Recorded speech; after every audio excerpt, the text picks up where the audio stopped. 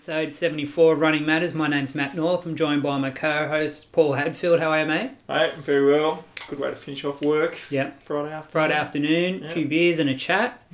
Our special guest today is Rob Coombe. How are you, mate? Very well. Thanks, guys. Thanks for coming in.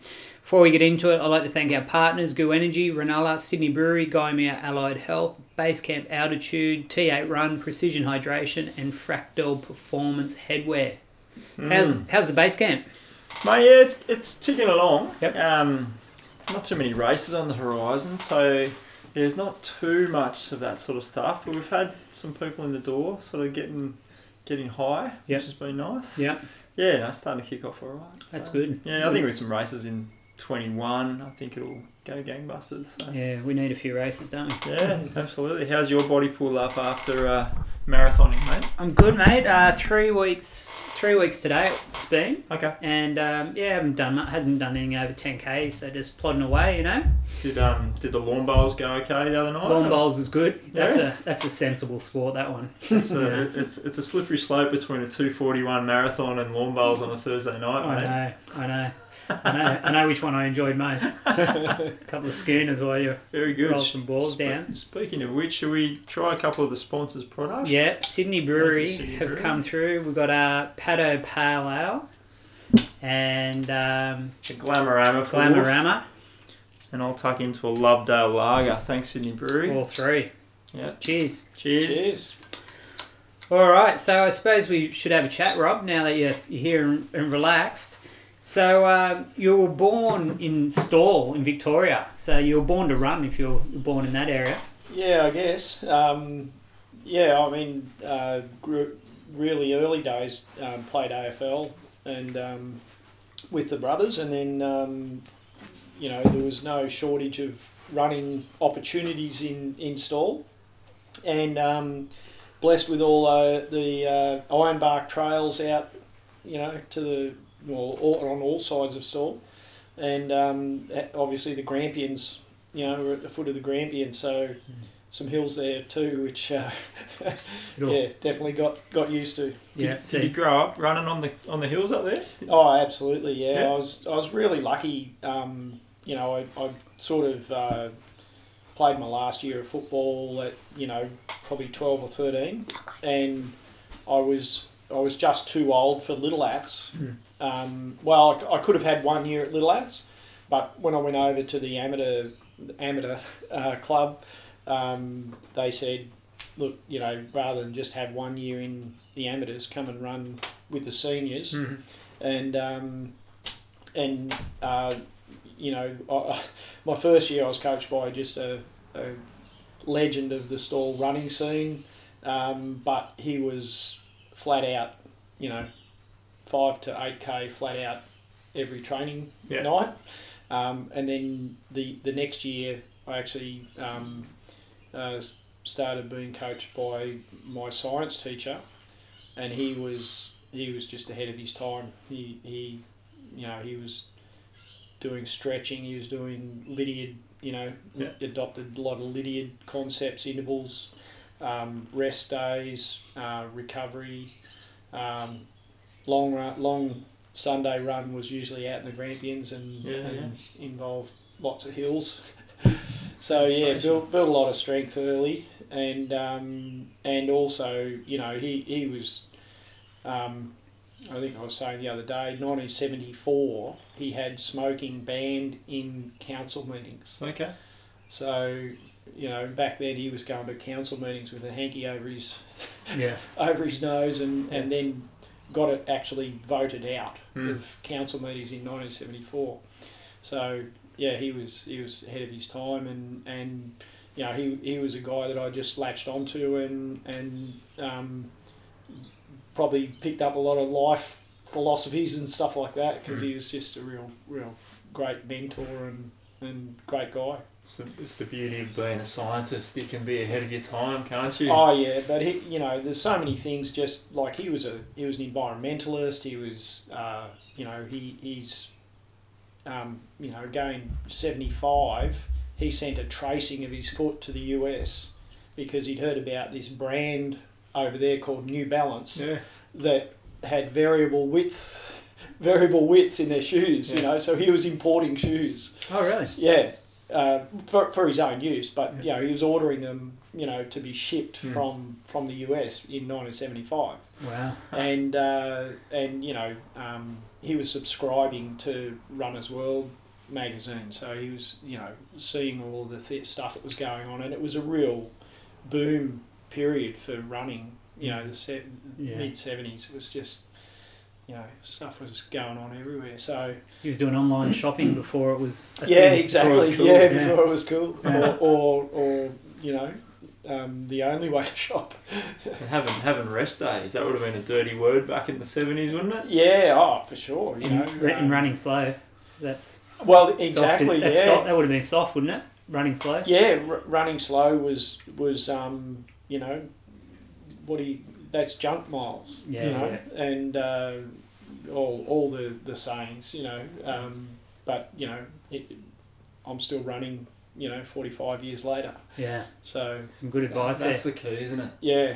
You look at some of those guys that were smashing themselves. Oh, There's no way they're running right now. I know a lot of guys that have run way less than I have, Hmm. and they're just busted. Yeah, So I know plenty of them. yeah, Good for business though. Yeah. Yeah, but no, stall days. You know, I joined the army at 15, so I only had, you know, a couple of years with Wardy, but you know, he just built the platform, I guess, for not just physiologically but psychologically and you know, all the rest of it. He, you know, just his principles. You know, he drove us to Bendigo and Ballarat and to Melbourne. You know, we joined Box Hill as a second preference club, and in the summer we'd go down to track meets down there, Interclub, Melbourne Interclub, and you know, compete for Box Hill, which at the time had 4,000 members. Is that right? Oh yeah, you know, this was Graham Crouch sort of era, you know, and you know, we'd have Tim O'Shaughnessy and from Glen Huntley, and Crouchy flogging it out over 10k on the track on a weekend in Melbourne. You know, it's just like, That's unbelievable. It's Yeah. hard to imagine those numbers. 4,000 a big club. That's and amazing. you know, you'd have E grade. Yeah. They'd start off, you know, they'd get the PA would call up, you know, men's 1500 E grade, men's 1500 D grade. They'd just go through the grades, and yeah, it was just because of just so many runners. Why is that not happening? Why are they not doing E grade 1500 metre races now? Oh, there may be in Melbourne. I mean, the scene in Melbourne was just, you know, like, as I said, Box Hill 4,000 members. Glen Huntley probably had 2,500 members. You know, the Ballarat clubs.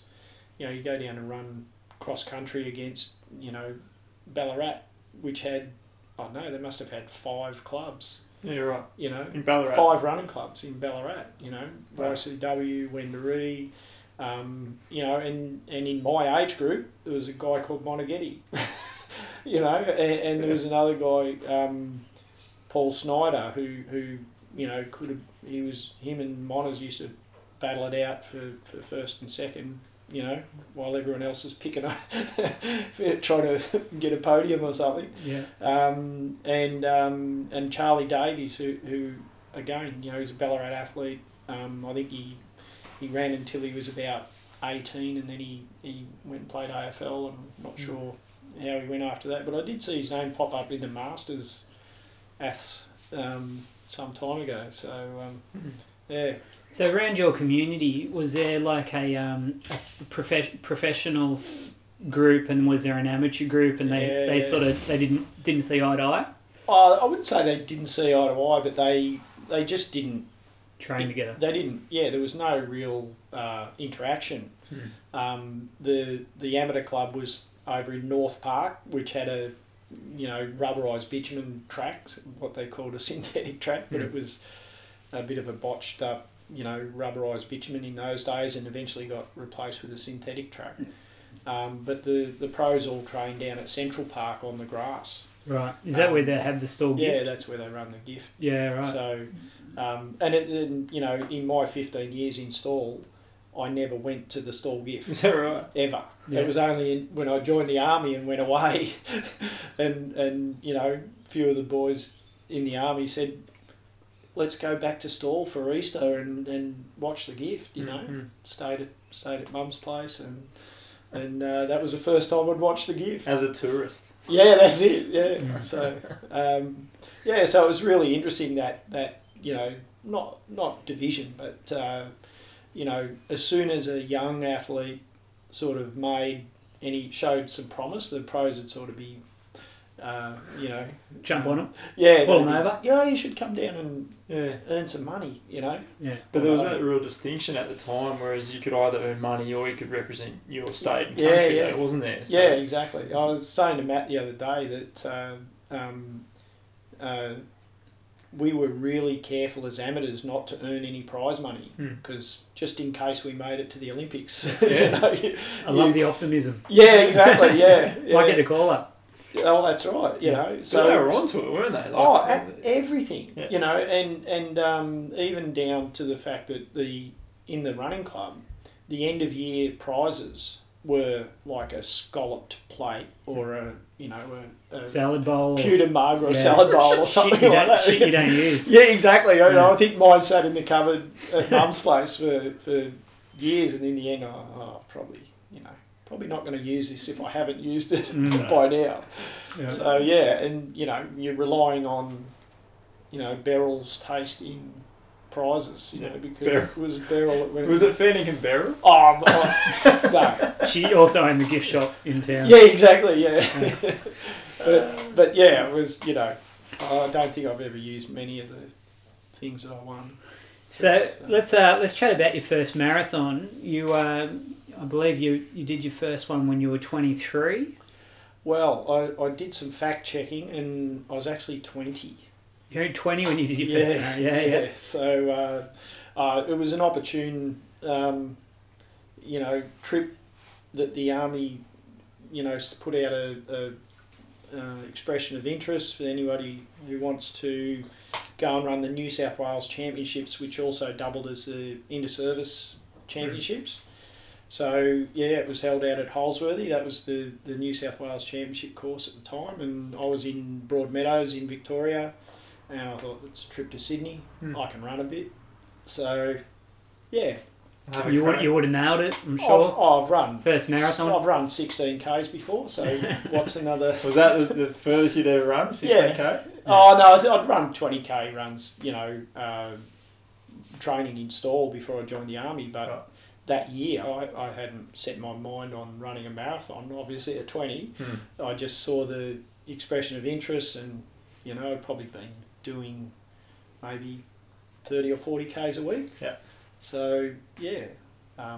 So how'd the first 25Ks go? I think it's a familiar story with marathoners. I was going really well up until 35K, where I took my first drink, and that obviously that wasn't good for me because the wheels fell off straight after that. Must have got a bad bit of water. I Yeah, reckon. exactly. Yeah, so you know, had the black dots swirling around in front of my face and leaning on white posts. I was on 2:45 pace at 35K and ran 3:11. Yeah, It's pretty bloody still good for your first Pretty marathon. good. So I lost 22 minutes in the last 7K. Yeah, Right. yeah. That Jeez. does sound vaguely familiar. Yeah. Yeah. Fortunately, they've ripped up a lot of those roads out the back of Holsworthy. They're absolutely, yeah. You wouldn't recognise them now. That's unreal. So, and then how much longer until you did your second marathon? I think I was 22 when I did my second one. Yeah. And because I thought that wasn't a good way to finish my marathon career. So, I was 22 and I did the Halls Gap Marathon and ran 2:45. Wow. In your second marathon? Yeah, That's loads that's of pretty lessons. impressive. Wow. Yeah. Yeah, drink.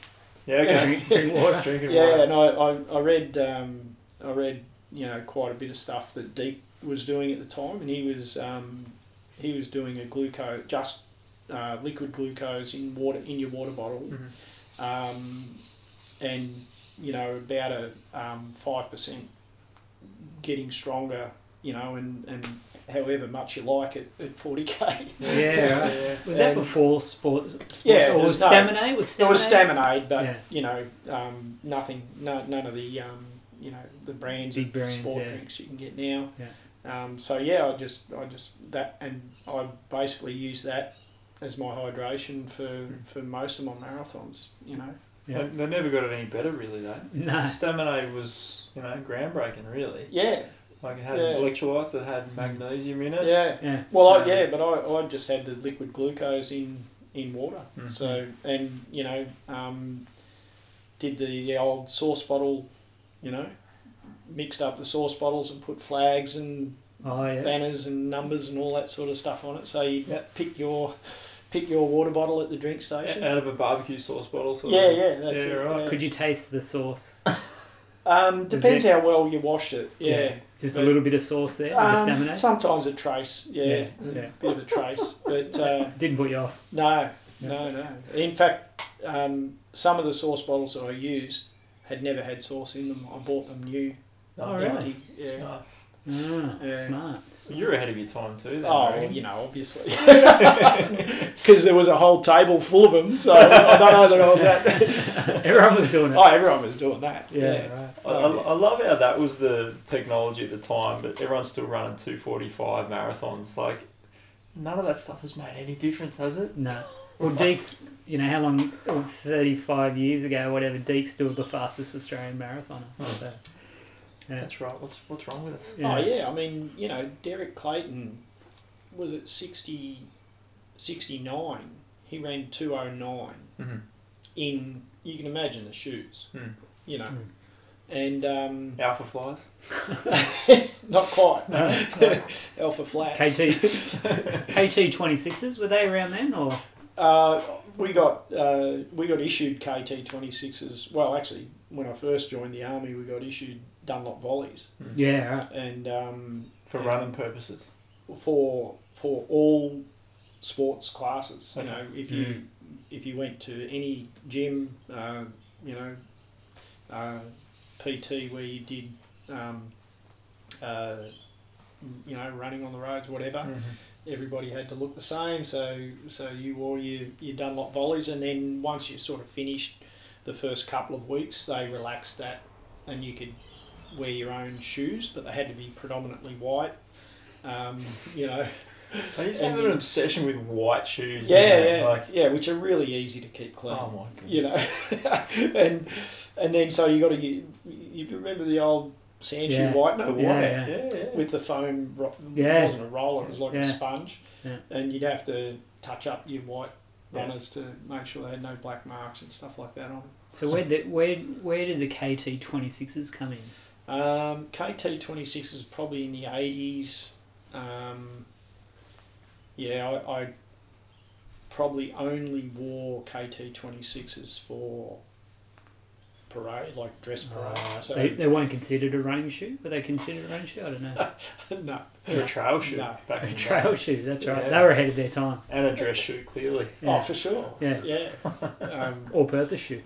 Yeah, no, the army does these things called change parades where you have to be dressed in, say, a polyester uniform, so pants, shirt, embellishments, boots, spit polish boots, and then they give you, 3 minutes to disappear and come back dressed in, PT gear, and PT gear would be issued KT 26s, your olive drab socks, your shorts or tracksuit, depending on whether it was winter or summer, and then next you'd have to be in your greens or your cams, camouflage uniform. So they give you these. It sounds like a Kylie Minogue concert. Yeah. I was going to say that. Yeah. Did you get really good at changing quickly? Well, yeah, but I guess being able to run, you at least can get into your room quickly and get a bit of a head start. Yeah. But you've just got to have a routine and use that routine. It's come in handy because, even working in a corporate office in town, if you finish your run in the morning, it helps if you've got a quick routine, quick shower, quick change. Yeah. And, Absolutely. life skills. That's right, exactly right. And if you ever have a stage career later in life, you'll be fine. Yeah, that'll be... Don't delve too deep. It No. It could be a sideline. It's early days. Yeah. Early days. So while we're on the topic of shoes, we should go to Sean at Renala. We should. Yeah. Check out the Asics Dynablast. Right. How do you like them? Mate, I'll tell Sean and then you'll know. Okay. Yeah. The anticipation's killing me. We're here at Gymea Allied Health, funnily enough, but we're sitting here with Sean, the Godfather Tyndale. How are you, mate? Better now, Paul. You've straightened me out. Better now, yeah. We're crossing streams here at the moment, but it all seems to work together. So we're here to chat about the Asics Dynablast. What can you tell us about it, mate? The Asics Dynablast is obviously it's one of the shoes in the Blast range. You've got your Nova Blast, and then you've got your Dynablast, which is a little bit lighter than the Nova Blast. Yep. The stack height on the Nova Blast is quite high. So the Dynablast is for that person who likes a shoe a little bit lower to the ground, but still likes that soft, responsive feel. It's getting that runner to that mid to 4 foot strike, efficient stride, quicker cadence, and obviously the Blast is their new Flight Foam Blast technology. So it's Flight Foam Blast through the midsole, which is a soft foam, but they use the analogy it's got like a responsive trampoline spring effect to it through toe off. So it's giving you that sort of bounce. It is a 12mm stack height. Mm-hmm. You've been running in the Glide Ride, which is a 5mm. Yep. So you've gone from 5 to 12. How did you find the transition? It didn't. No, mate. I found them really comfortable straight away. Yeah. The trampoline bounce stuff, suits an ex-trampoline. It's down to the ground. Exactly. I think I was made for these shoes, actually. Yeah. And I've really been enjoying that Asics Glide Ride shoe. I've found them fantastic. But I just found these a little bit more comfortable up top. And I think they really suited that mid to 4 foot strike, which is me down to the ground as well. So, mate, I love them. I actually ran a bit of a COVID marathon in them with a couple of the guys from Running Matters, and mate, they held up to the 42Ks much better than my body did. Good to hear. Well, they're 35 grams lighter than your Glide Ride, which you've been running in as well. And as you said, that upper, the knit upper is like a monosock construction, so it's designed to provide like a sock feel so that it moves with your foot. As your foot expands and contracts, it'll still provide that snug, responsive fit. And that's what it felt like. It felt like you had nothing on top there, really. Now, this is a shoe in the range as well for people who are wearing the Asics Dynaflight at the moment. It is on its way out, and this is replacing the Dynablast. Is going to be replacing the Dynaflight. Yep. So it's, as I said, it's the stack height's a little bit lower than that Nova Blast. It's lower to the ground, so it's for that someone who doesn't like that stack height, high stack height, and just likes that little bit more responsive feel and lower to the ground. Yeah, mate. Well, they certainly felt nice under the feet. Felt like they were giving me that little bit of sort of mid-foot and 4 foot support. I know they're a neutral shoe, but it certainly felt like it was pushing me in the right direction towards, big toe off, which was really good. Yeah. What's the weight on them? They certainly feel 250 grams. Okay, so pretty damn light. 250 grams, and stack height's 28-16. Okay. So in the heel 16, so you've got that 12mm stack height. Yep. No, fantastic. And I had sort of used them on the track as well, and they felt good running on the track. I know you probably won't be able to race in them; they're a bit too high there. But as far as track training, they were great, and certainly felt really comfortable and cushy. Reviews have been really positive, so one to look out for. As I said, I think that Flight Foam Blast technology you'll see sort of start to move in throughout a lot of the other ranges of shoes in the ASICS range. Just giving you that nice cushion effect, but still that responsive push off through your gait. Perfect. And so everyone can get down to Runella and have a look at the ASICS Dynablast, and don't forget to tell Sean about Running Matters and for a little bit of a discount there. Yeah. And mate, I hear there's some big news in the Runella family. What's going on? Big news in the Runella family. We are moving. Wow. Moving, after 13 and a half years of being on the corner of the old Jolly Roger shop. We're moving to a bigger premises. Okay. So still in the main strip of the mall, on the opposite side. So look out for us. We'll look at the social media. We'll let everybody know where we are. Sort of up towards the cinemas. Okay. On that side. So good exposure up that end. Hopefully, it will be. And so obviously you have to stay within Cronulla, otherwise the name becomes a bit crazy, doesn't it? Can't. I'm stuck with it now. Stuck in Cronulla. So no, Jen and I are very excited. New fit out, bigger shop. It's twice as big as what we're in now, so can fit plenty of shoes and more of the family of Running Matters podcast. Oh yeah, we might be able to get in bigger for parties, bigger social gathering when it all. Fantastic. Yeah. And when does it look like opening up? 1st of December. 1st of December. 1st of December, we're hoping to be open. Yeah. Okay. Oh mate, that's Christmas. exciting. Big new store for Runella. Unreal. You heard it here first.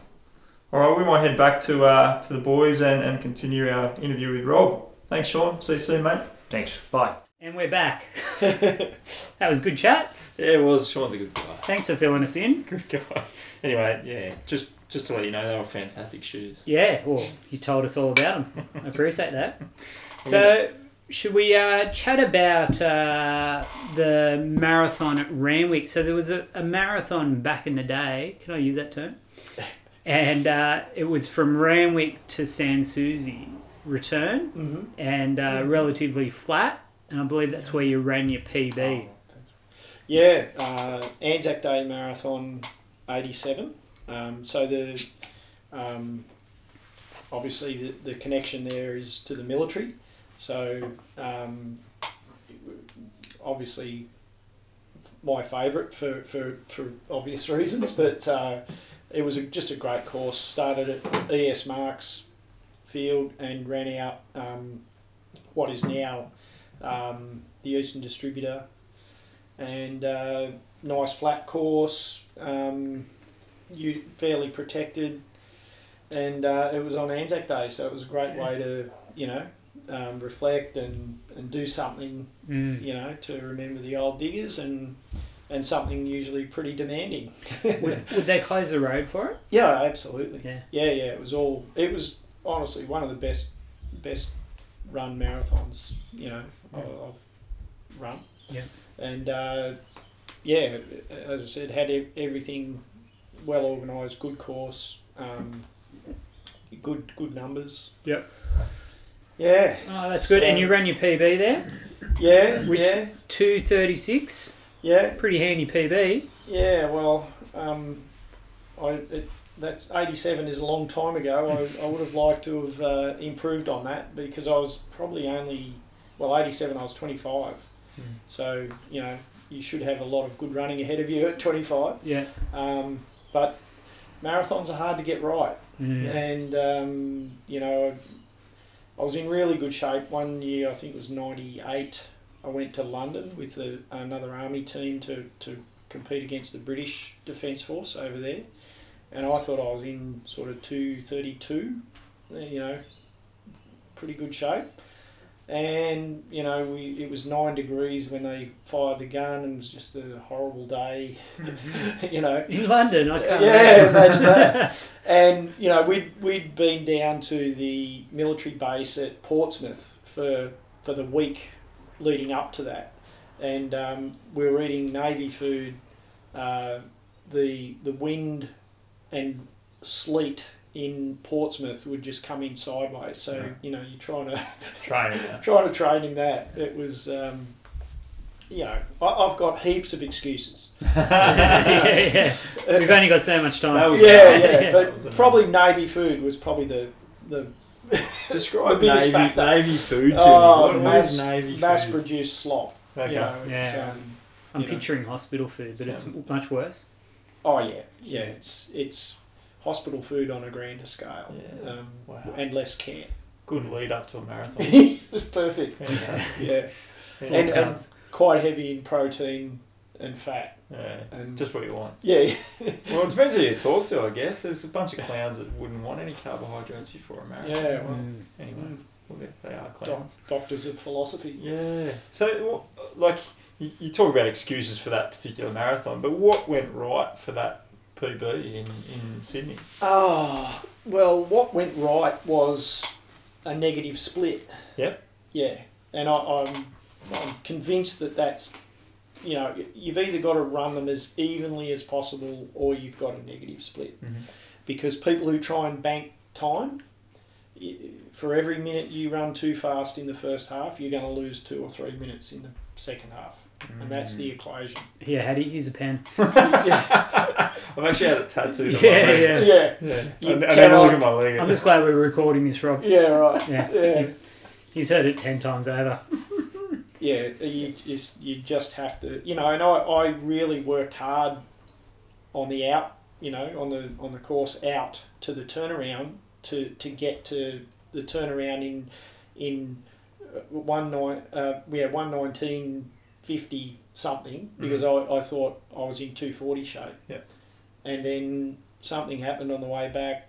You know, I got to about 25, or probably even a bit later, and I just got into a little pack of 3 or 4 and a rhythm, and people just started coming back to us. Mm. And then psychologically you start feeling a bit better, and I reckon in the last 10k I would have passed 100 people. Yeah. And Yeah, ended right. up 14th overall. And you know, it was just, you know, and I think probably the sugar kicked in a bit because I had quite a strong sugary drink at 30k. Hmm. And yeah, that 30k, the 10k from 30 to 40 was my fastest 10k split for the race. Yeah. And sort of tightened up a little bit in the last 2k, but you know, Home. you're home. But I've only really replicated that a couple of other times. I did a 2:39 in Melbourne in '97, I think.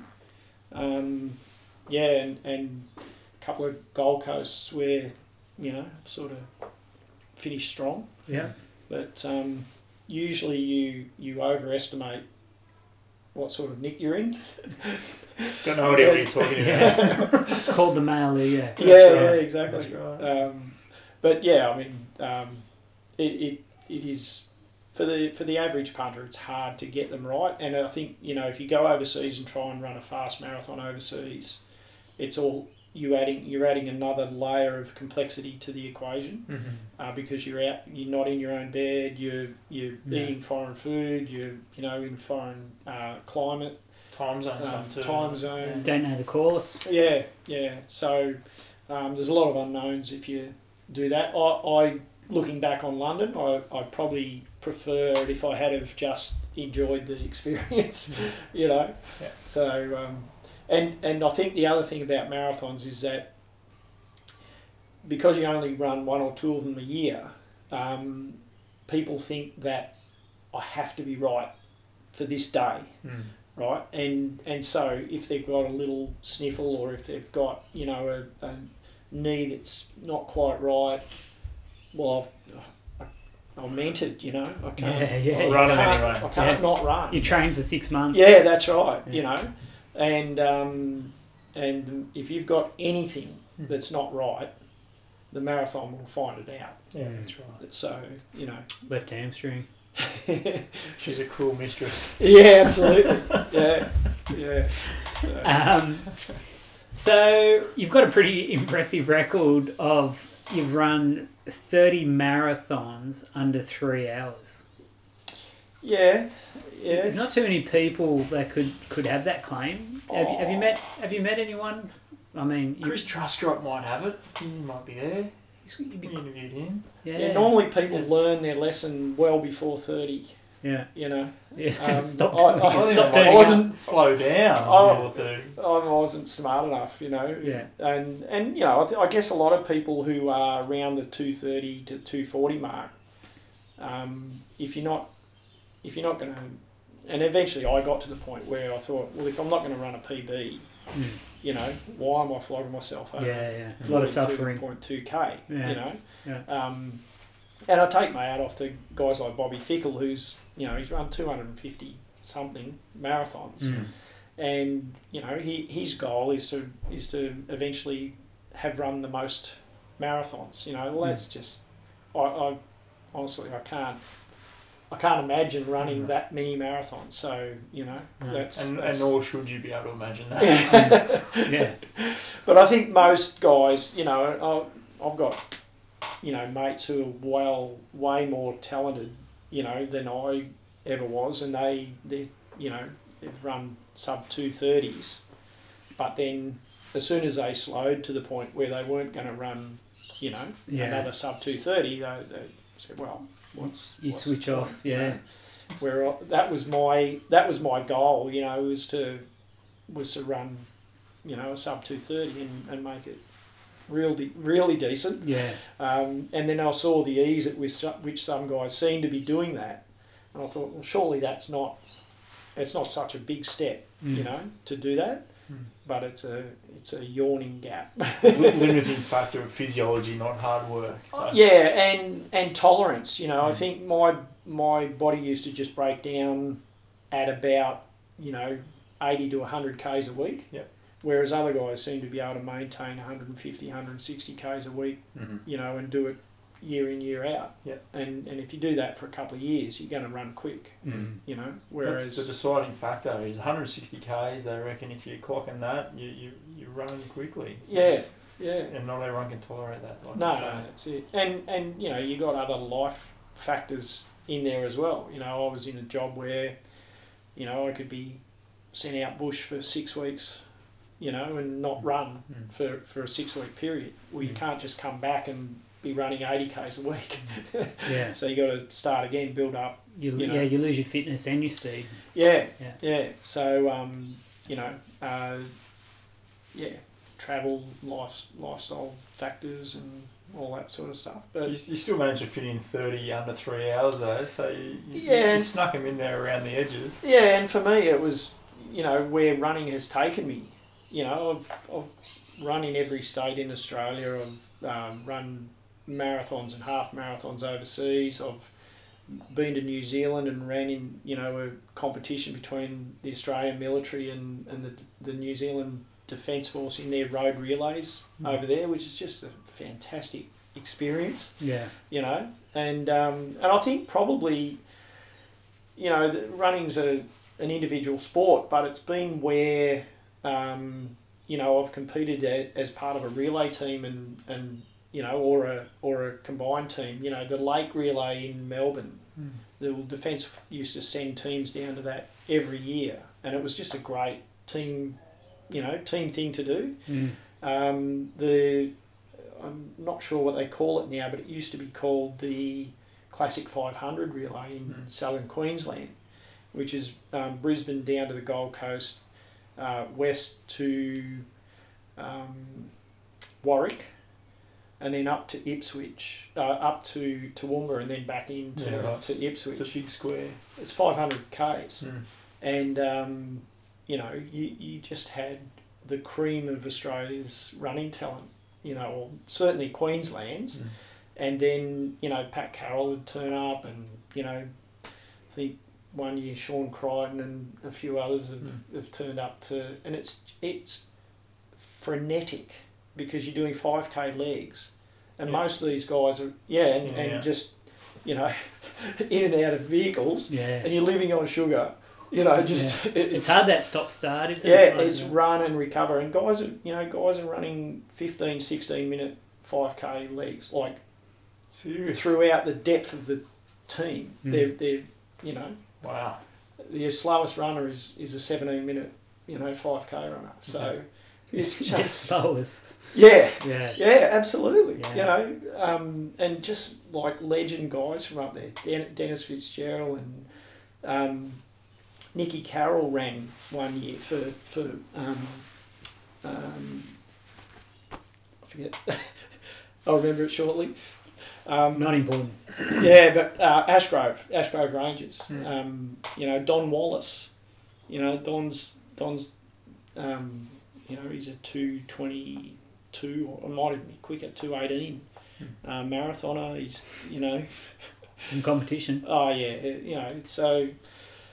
Yeah, you know, to me, that's the thing about running, the running lifestyle is it just takes you places, and you know, you see a lot more of a place Yeah. if you can run. You know, Yeah. so Yeah. Enter events and It's Go my see favourite stuff. thing to do when I get to a new town is go for a jog around, Yeah, get the lay of the yeah. land, and Yeah. it's easily the best way to see the sights. I remember doing a holiday to Tasmania. I was in the army. I took off on my own, went down there, and I rocked up to Wineglass Bay a bit late. It was probably 3 o'clock in the afternoon, and I went and saw the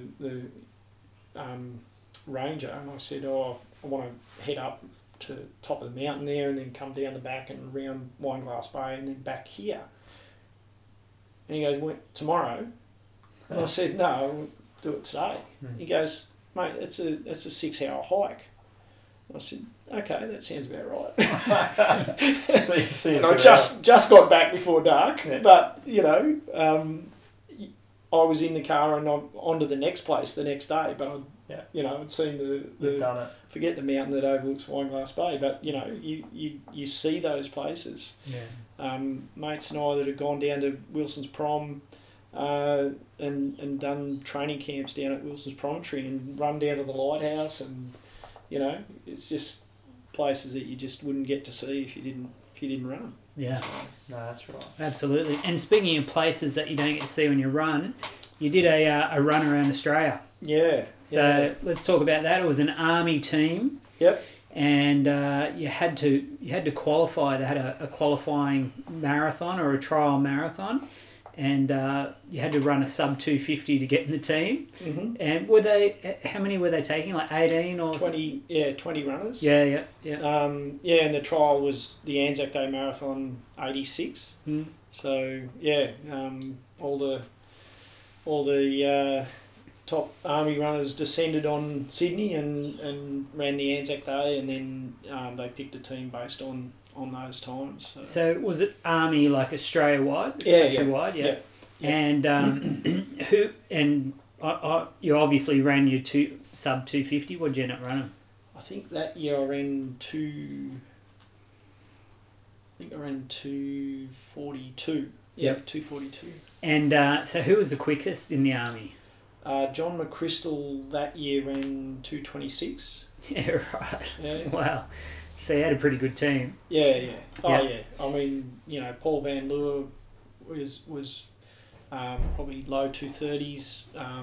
He was a low 30 minute 10K runner. Quality. I mean, right through. I mean, the guy leading the charge, Lieutenant Colonel Alan Batchelor, was I think a 230 runner. Yeah. In his day. Yeah. And he still, even though he was the guy in charge, he still ran every leg that he was scheduled for, over the course of the run. So he made it an exercise in travelling. It was his idea. He dreamt it up, and it was a fundraiser for the cancer. Yeah, fundraiser for the Australian Cancer Foundation, and I think we managed to raise $500,000 in 1980, 86. Yeah. So a significant amount, and we had some significant sponsorship through Forex, and Nissan provided all the vehicles. QBE Insurance put in just cash, I think, and Adidas provided us our extremely fashionable clothing And shoes. and shoes, Yeah. and that was a problem for me because I'd been wearing predominantly Asics or New Balance, and or Tiger they were, I think even back then, they gave us, I think the shoe stock that we got was probably leftovers or stuff that wasn't selling very well. You got the breakdancing batch. Well, no, not quite. Were they pumps? Not quite, but I got a pair of Adidas Marathon, which were a dark blue or sky blue shoe with a really heavy black sole that had like a wedge out the back, and it was designed to as a shock absorber. Yeah. But I'd have an extra piece off the back off of the the shoe. back of the shoe, yeah. Perfect. So there was a lot of Good heel companies. striker. Yeah. There were a lot of companies really experimenting with heel technology in those days. Nike brought out the LDV, which was a waffle sole, and it had a flare in the midsole and then a really wide sole at the back. Space shoe. Yeah, and that was for stability. Yeah. And then what they found was that the pronators were landing on this wedge Hitting the and edge of then it. just going bang, rolling in. So they ditched that idea. It was really funny to see all the but yeah, Adidas's version of cushioning. You're in the experimental shoes. Yeah, exactly. Yeah. Well, no, they were really popular. Deke had worn them. Deke had worn them in a marathon, international marathon. But they just didn't suit me. My calves just tightened up really badly, and to the point where I was seeing the physio. We had a physio travelling with us, and I was seeing the physio, almost after every run. And I mean, we were travelling as well. Like all of our legs, we divided up how far you had to run each day by the number of runners, and that was how far you ran each day. So up the populated areas of the East Coast, it was only like 6 or 8k a day, but you had to run at 4-minute k pace. Yeah. So we weren't mucking around. It was and a lot of the time I'd start off at 4:30s and have to really speed up towards the back end of my leg Because you're so small. just to get my calves moving, and then I'd be stretching and on the table, getting the physio in. But in the end, I said, look, I'm going to buy a pair of shoes. I don't care if I'm not wearing the sponsor's product. I'll buy a pair of shoes. And as soon as I changed shoes, I was fine. Yeah. Right. So yeah, I can't even remember where it was, or Darwin or somewhere. I bought a pair of New Balance and I was okay. So It's amazing that technology hasn't continued on into 2020. well, I think the Heel striking technology. Yeah, well, I think the compounds and stuff like that. The other funny thing that I think's happened in shoes is that you used to wear out the sole of the shoe, and we used to get this product called Shoe Goo, and you'd actually paint it on the bottom of your shoe to repair the hole in the sole. Oh, right. Because the upper didn't change. Because the upper held together, Yeah. and I can't remember ever in the last 10 years wearing out the soles of a pair of shoes. The compounds are so good now, but it's the midsole that goes flat, and they end up lawn mowing shoes. So the main sort of group, you had a team of. How many were in your team, and you ran average sort of 10Ks a day? Was that? Yeah, the 20 runners was divided up into 5 teams of 4. Yep. And we had a little Nissan Irvan each, which we lived out of for 3 months. And yeah, you just divide up however far you had to run that day by 20, and that's... So up the East Coast, a lot of the guys were doubling up, because it was only 6 or 8K, they'd sort of double up and run together. And the way it worked was that you had a runner roster, and then you had a safety vehicle roster, and all the vans were fitted with flashing yellow lights. So when you weren't running, you were safety vehicle. And then there was another couple of teams who were on social roster. So when the runners, 40K out of town or whatever, they'd go into town, go into the civic reception or the whatever function was organised. CWA ladies used to put Some scones on. tables of scones and sandwiches and stuff like that. There's plenty of photos of guys running past the table, runners taking a tuna and lettuce sandwich on the way past. I believe there was a dare, someone in your team. Tell us about that. Yeah, it was somewhere in the outback. I think it was in Northern Territory somewhere. We set off pretty early in the morning, and we went past a wayside stop, and some people were camped in the wayside stop on the side of the road, and Glenn Norris had just he was at that wayside stop ready to take the baton, for his leg. And the people that were camped there said, if he can eat a sausage and down a beer while he's running at 4-minute Ks, we'll give you $20. So challenge accepted. Challenge accepted, and the $20 went in the tin. So Do you reckon you could knock that one off? Fuck no. Yeah, you could. I don't know. A beer at 4-minute Ks. Yeah, I reckon that's doable. well, they have the beer mile now, of course, which Yeah, that, Well, we've actually got a date. it's happening. We've actually got a date for one in about Right. 3 weeks. Okay. Are you in, Rob? absolutely. Yeah. Just up at Southo track. We're going to do a beer mile. Yeah. Okay. Interested? Yeah, for sure. Yeah. Is it an official Running Matters event? It is now. Fantastic. Yeah. Yeah. We just made it one. Yeah. Yeah, cool. So- But there were a few. So tell Forex, like having a beer sponsor would have made it a bit more fun. Yeah, absolutely, and there seemed to be Forex available wherever we went, and classic anecdote was in South Australia where usually it's Southwark or West End available, and we're in Port Pirie or Port Augusta or somewhere like that, and doing our social responsibility, which most of us were quite adept at that. Yeah. And in the local pub, of course, no Forex available, and we at that time the Forex rep was actually travelling with us for part of the trip, so made a few calls, and all of a sudden there's a pallet of Forex At the pub. turns up at the pub, and So What do you do? is it fair to say that you might have started some mornings a little bit hungover? Is that reasonable? maybe, Yeah. I don't remember, but not just me. I mean, Well, you're a team. we were a team, and you had to represent Yeah. in all aspects. Yeah. So, a couple of memorable places were Port Hedland, where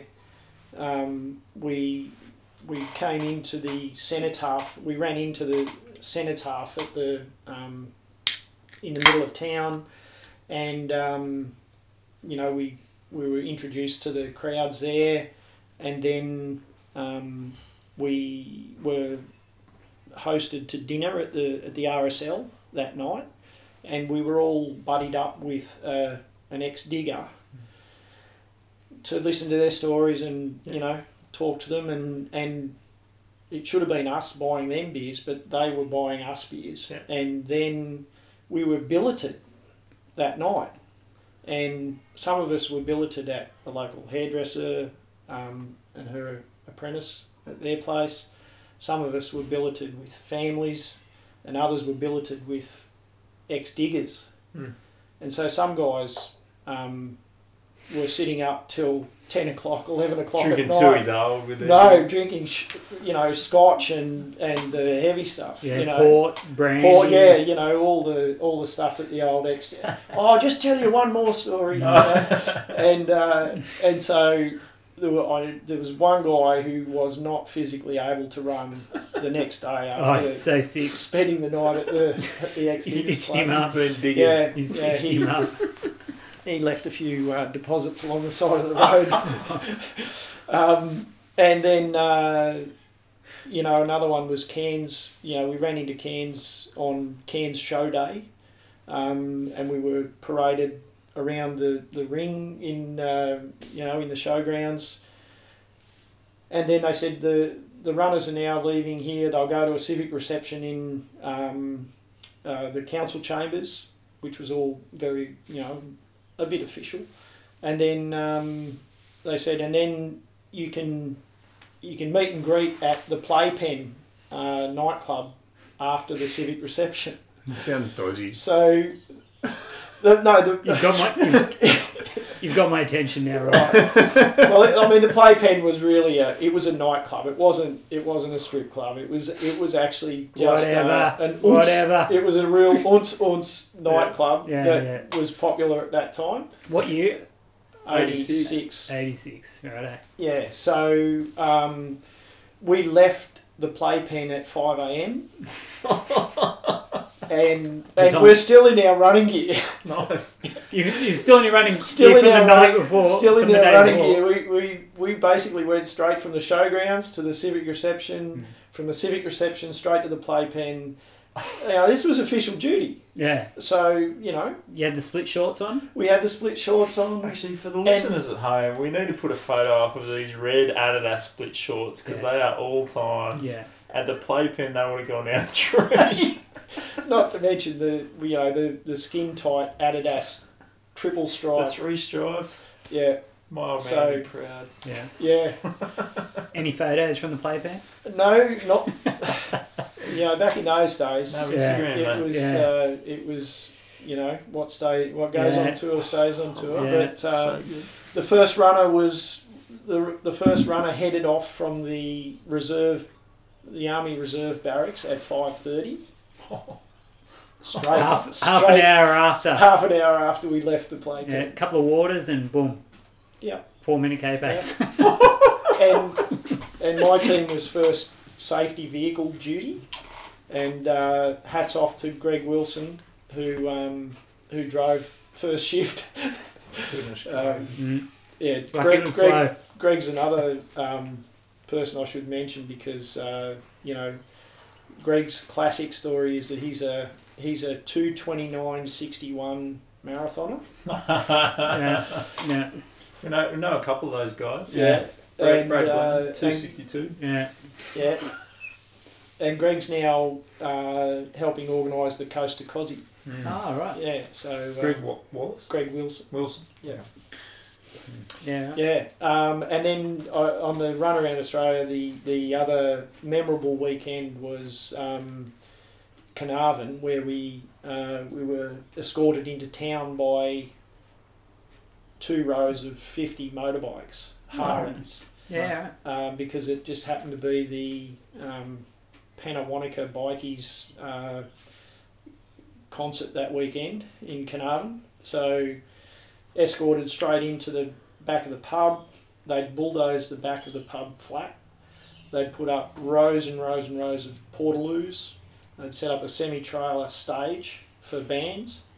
And for the next 3 days, there was just bands playing round the clock. Like a Woodstock sort of thing. Yeah. But it was all bikies from everywhere around Western Australia. Wow.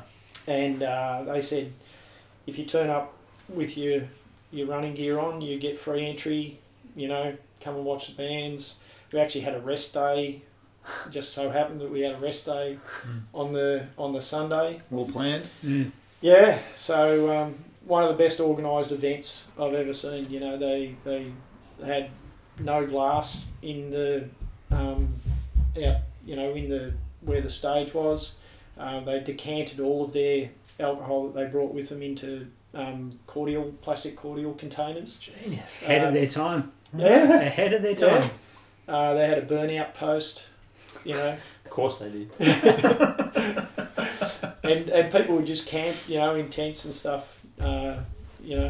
Just some amazing sights Yeah. that weekend. That would have been a good night, that one. Well, yeah, a good couple of nights there. Yeah. So Did you have many rest days along the way, or was it we had four rest days. So in 3 months? Yeah. Wow. So think the first one might have been Townsville, because I think some guys on their day off, they went over to Magnetic Island and had a run around Magnetic Island. Right. Okay, as you do on your day off. Yeah, and then the next one was Mount Isa. I remember that clearly because it was Charles and Di, the royal wedding on that day. So that was Mount Isa, and then I think Carnarvon, and I think maybe Perth we might have had a day off, or down around Kalgoorlie or somewhere like that. You guys would have laid low, played cards, kept it real quiet, I imagine. Shiny boots. Yeah. Well, yeah. Iron your shirts. Yeah, Mm. absolutely. Yeah, Mount Isa, we all hired motorbikes, and one person did their best to wipe themselves out, so Yeah. patch of gravel. Yeah. Could we talk quickly numbers? Because I'm sure the listeners would be keen to know exactly how far you ran around Australia. Yeah, it was, I think it was 17,864 kilometres or something like that, so close enough to 18,000 Ks, Yeah. divided by 20. Yeah. 20 runners, 20 support crew.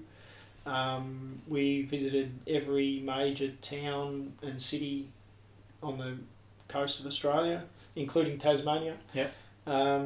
So a bit of logistics to get us across to Tassie, but fantastic experience over there. Really generous. I think Tasmanians gave more per capita than any other state.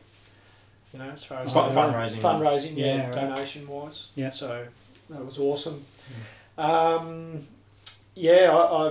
I'd hate to think how many slices of bread and Pairs of shoes. pairs of shoes, 4X cans. yeah, all of that sort of stuff. But roughly $500,000 raised for the Yeah, fantastic. Cancer Foundation. So And so at each of these towns along the coast, you had an event and you were raising money, so passing the hat around sort of situation. So you guys were actively sort of pushing that cause as you were going? Yeah. We, even at, Carnarvon, where I mentioned there, as soon as we were in there, they took us straight up onto the stage and said to the audience, like the band stopped playing, they said to the audience, these guys are raising money, they're going to come and pass the tins around, give generously, it's for the Cancer Foundation. So everyone, all the bikies chipped in, and every place we went to, it was fundraising, and if you weren't running on the road, you were in town talking to the locals, raising money, all that sort of stuff. And then, as I said, Charlie Lynn was ahead of us by 5 to 7 days, and he was setting up organising committees with the local councils and stuff like that. To like Broome, Broome, we came into Broome on a Friday night, and they'd organised a Mardi Gras, when Mardi Gras meant a festival of fate, and they had rides for the kids, and they had all these different competitions going, and it was all to raise money for us. Based around your particular thing. Yeah. It's impressive. Yeah. Community spirit. Yeah, Camel Wheel, Camel Wheel, Outback Queensland, I think. School kids on the side of the road with signs that they'd made up, because something like our procession coming through Camel Wheel was a big deal, and it was an event that the teachers had been talking about all week, and getting their kids to do projects around, what was happening. Bit of geography there. Yeah. Learn about, the major cities around Australia. Yeah, that's it. 4X. Yeah. The playpen. Yeah. No, I'm not sure the playpen would still be operating under that name. No. Why change it? It's perfect. Can I get you another beer there, Rob? Are you going alright? I'm going alright, yeah. Alright, I'm going to try the Paddo Pale Ale. Hank, grab me a Glamorama. I would if there was one left. Is there not? There's a Paddo Pale Ale left. Yeah. Shall I give you that one? Yes. That's the last one. Okay. The lawn bowling's working well for you, mate. That's right. Cheers. There you go. There you go. So would you, with the army, in your experience, would you recommend it for people that were considering going into that line of work? Or? Look, I think there's risks. There's risks in the army now that weren't there, when I was in the army, and I think it depends on what sort of field you go into. If you're going to be in mine detection or an engineer type role, there's definite risks with that. But for a young single guy, I think the army is a great start to life. You get a lot of life experience. I don't buy into the discipline thing, because you get enforced discipline in the army. That doesn't mean that when you step out of that environment that you've automatically got self-discipline, right? So I don't agree with, the mantra that some people have around, it's good to join the army because you get that discipline. Well, you get it while you're there, and then if you step out of that environment. But, I saw some great examples of people who were struggling with life. They joined the army and they just flourished. And, there's one recruit, I worked at the recruit training battalion in Kapuka for a couple of years there, and there was a guy from Western Australia who had been in trouble with the cops through his, teenage years, and had got his girlfriend pregnant. He had no income, no employment. He went to court, and the judge said, "Mate, you've got two options." And he joined the army, and he was a fantastic soldier. He loved it. Yeah. He got to, do outside, stuff. He was never ever going to be happy in an office job, so he got to do adventurous sort of stuff, and he learned a lot about life, So I think, I think all the forces are like that. I think the risk these days, we just have such a problem with post-traumatic stress, from people that have been exposed to trauma overseas, usually, and that's been in every conflict, that since way back. So we've always had that problem, you think? It's just been Yeah, diagnosed and recognised now? Yeah. Oh, absolutely. I remember my pop. He was Second World War, and he came back, and he just became an alcoholic, and ended up separating from my nan, and he would come around. You could see that they still loved each other, but he was an alcoholic, and he was just drinking to hide the trauma that he experienced overseas. So that's been going on, either diagnosed or undiagnosed. The problem is now that, the suicide rates now are just off the charts, and there doesn't seem to be a real solution. So that's a real concern. But that doesn't happen to everybody. So I think that there's great careers, in each of the forces. But you've got to be the right sort of person, and once your kids start going to school, particularly high school, you don't want to be moving every couple of years. Yeah. You need some stability in their schooling and stuff like that, and that was a deciding factor for me. Yep. Move to the Sunny Shire. Yeah. Great part of the world, Rog. Royal National Park on your doorstep, beaches. And Play fan. Well, we've got to start that up. And Southside Masters. Yeah. And Southside Masters. There you go. So we were talking before about people jumping out of marathon running after they knew that they couldn't beat their PB, I guess. So what motivates you to continue running and stay involved now? Yeah, that's a really good question. Thanks. And I think it's because I want to maintain my function, and you know, there's no better feeling than being aerobically fit, and you know, I haven't had that feeling too often in the last, you know, probably 10 years, but when you're relatively speaking, absolutely you have. Well, yeah, relatively speaking, but you know that real runner's high where you know you're fit, and you know it's that feeling that you know if you're coming into the straight at the end of a 5K on the track, you know you're going to burst off the bend and finish strong. You know, that's. I'm not sure what you're talking about. Some people do know this. Yeah, so some runners know that feeling, but you know, I still get a buzz out of, you know, running along the trails in the national park, you know, and I can't imagine not doing that. And you know, I go down and race on a Thursday night, but you know, there's no pressure. You know, the only pressure you're putting on yourself is your own expectations, you know, and I get disappointed when I have a bad run, and I feel okay when I have a good run, but, you know, I think I just want to keep doing what I'm doing, you know, for as long as possible, because, you know, we do what's the same. We don't stop playing because we grow old. We grow old because we stop playing. Bloody oath. Yeah. I hear it at work all the time.